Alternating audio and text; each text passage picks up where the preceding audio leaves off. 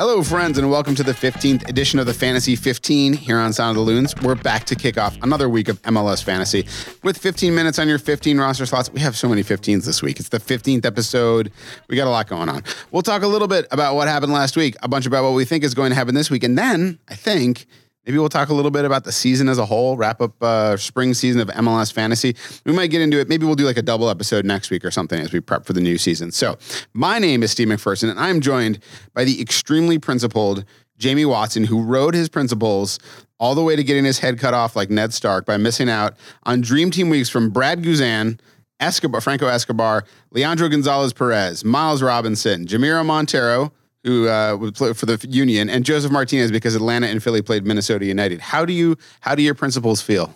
I feel strong morally. I feel weak fantasy-wise because there were some very enticing matchups. 5 of them, in fact, for Atlanta United out of the 11 that you would have expected to start made the dream team. Yeah.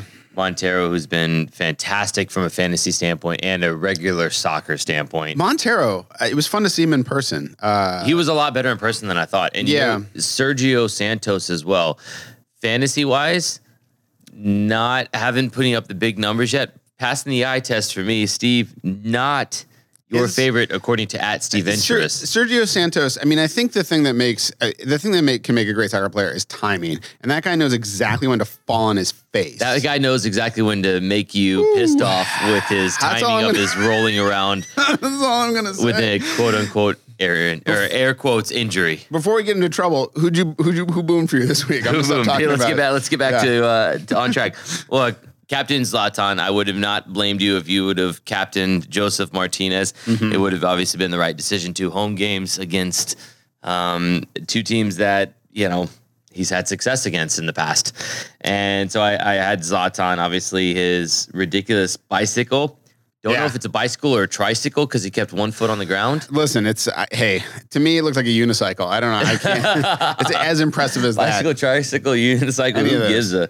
It's he was my big one. Yeah. We told you last week, Hassani Dotson at $4 million sitting on the bench, having been off back-to-back starts, was a good buy at $4 million. You got to go. What did he total this week? He got 12 points total this week. Hey, so there we go. That was a good one. And then Luciano Acosta, he was a good value bet at, I believe, $8.9 million. I believe I tabbed him as a value bet. I did not use him. Jamiro Montero was my big payoff. He got 23 points, which was terrific. I had Miles Robinson. I had Medunjanin, who also. It was sad because I was watching Philadelphia take it to the Loons, but also knowing that I was getting fantasy points out of it with the 2 guys who scored goals early in the game. So see, that's where my conflict comes from because I've been on the sideline in the game, and the last thing I want to do is get excited when Medunjanin hits a world-class free kick to the top corner. Right, you're very public. You're in the public eye in those moments. I am not. You are too because you have more Twitter followers. Well, yeah, but to me, it's more like a quiet that I'm like I feel worse that the Loons are losing, but it's a little bit of sweetness in there that I'm going to get a little more out of my fantasy. A little kickback, if you will. Yeah, exactly. So little side business. Yeah, I got a couple busts also. Johnny Russell, disappointing, 4 points after the hat trick. Lovett's only pulled in 3 off the bench, but Russell, him as well. Russell was really the hurt there because I was like, I really hope for more from him because I really like him as a player. So now for me, Evan Bush put me in an absolute predicament. Yeah.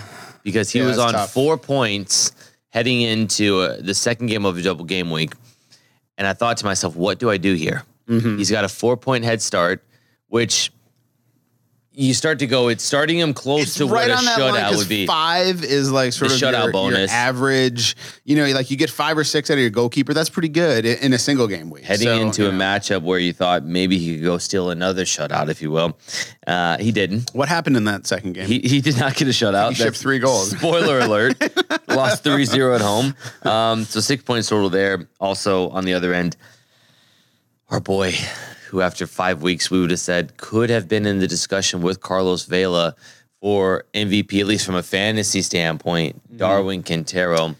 Yeah. He has not delivered. He's gone one direction since then, and he led me to 6 points through a double game week. Whew, not great. 2 substitutions. Not great. You hate to see it. Talk to him about that. So He doesn't talk to me very much. no, I try to talk to him. It's more of a one. It's more of it's a one-way. He just nods. more of a just like, yeah. Ola Darwin, and he gives a head nod like I'm acknowledging that you said that, but I'm not engaging.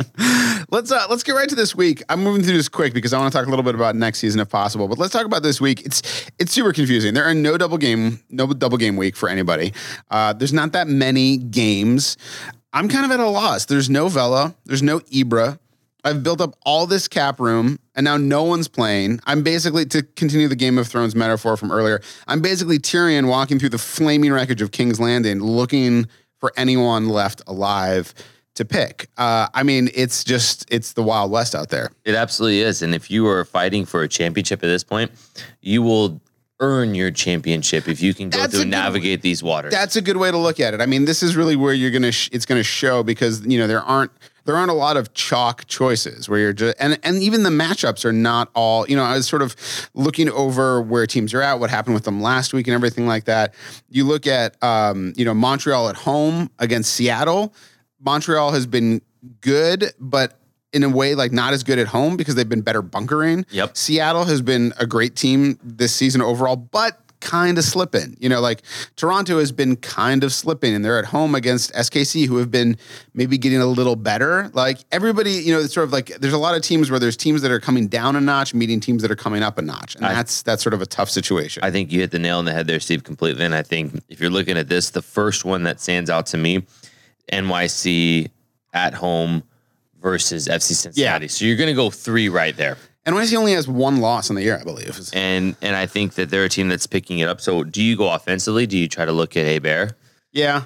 Maxi Morales has not equal to what we were used to in 2018. So I think that automatic nature that you had with him is gone. You have to consider the other thing is that there's just a ton of guys who are not playing on bye weeks, and then a ton of guys who are going to be gone with international call-ups. So make sure you do your due diligence, especially if this week really, really matters for you.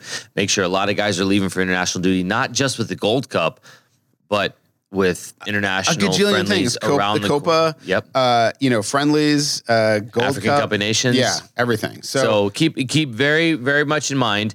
Make sure that there is some flexibility as far as there's a Wednesday, Thursday, Friday, and then 3 Saturday games. Yes. Do not, and I repeat, do not hedge all of your bets onto the last 2 games of the week, which are at 6:30 and 8 p.m. Central Time on Saturday, where you're heavy on those 2 teams. I'm talking if you've got 3 Red Bulls, 3 Union, maybe you've got a couple of Minnesota United players in there, Colorado Rapid players, and then you're sitting there going, you're scrambling. Yeah. You don't want to be left putting yourself in a spot where you've got no other option at the end of the day, and you're starting a guy like, I hate to say like Cole Bassett or something, because he's going to play. He's kind of cheaper, and it's like the Red Bulls are really hard to predict week to week. I feel like there's a lot of rotation with that team. They haven't settled yet, so it's tough to pick that. But you're right. This is a week where I would go heavy earlier in the week and give yourself flexibility to see where you need to catch up. Maybe the switcheroo play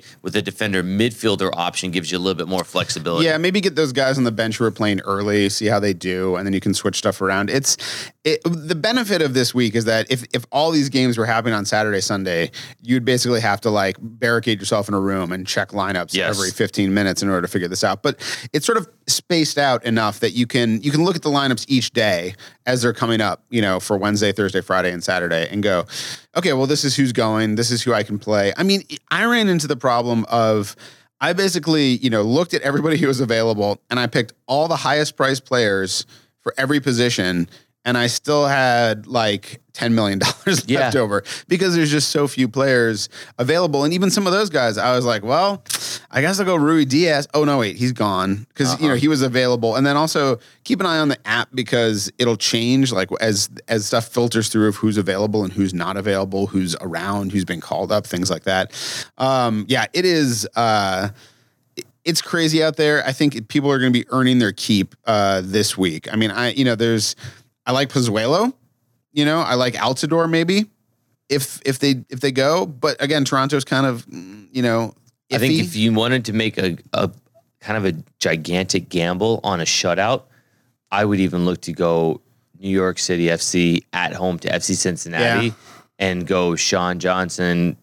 Couple that with I think Sean Johnson's the obvious play, but and I wouldn't shy away from it. Maybe hope that the person that you're chasing or the person you're playing thinks outside the box and maybe thinks they're smarter than they are. Yeah, and tries to do something different. I think that's the one you go with. Put them on your bench. What's the worst that happens? You're going to have extra money. Hopefully, at this point, if you're competing for a championship, you should. Yeah. In our league in the Fantasy XV MNUFC, we have got the definition of a tight race. 1 point separates the top two. Our buddy Tom Erdall's in there. And then, let's see, MLS Fantasy by Ryan. He's in there. That's another top. I mean, that's just a that is a tight race. It's kind of fun. I'm going to say again, I'm going to point out that if this were just the league I won last year, again, just the office league, I think I would still win that league. You'd be ahead of Michael Gilbert. That's right. Sorry, I said MLS Fantasy. It was MLS Fantasy Stats, Ryan Anderson's team. Sorry. And Lucas Asylum, Paul Tom Erdall. Sorry about that. So, you would be winning over Michael Gilbert by 19 points. Yeah, well, this week would be tremendously important to me. That's how I'm going to treat this week. I'm 16th in the league. I'm going to treat this as like a 1 week playoff against Michael Gilbert, basically. So we're all team Michael Gilbert, MGM United. Yeah, if you don't like me, root for that. I think it's going to be. I think there's a lot of opportunities again as you're checking lineups this week as the games are coming up.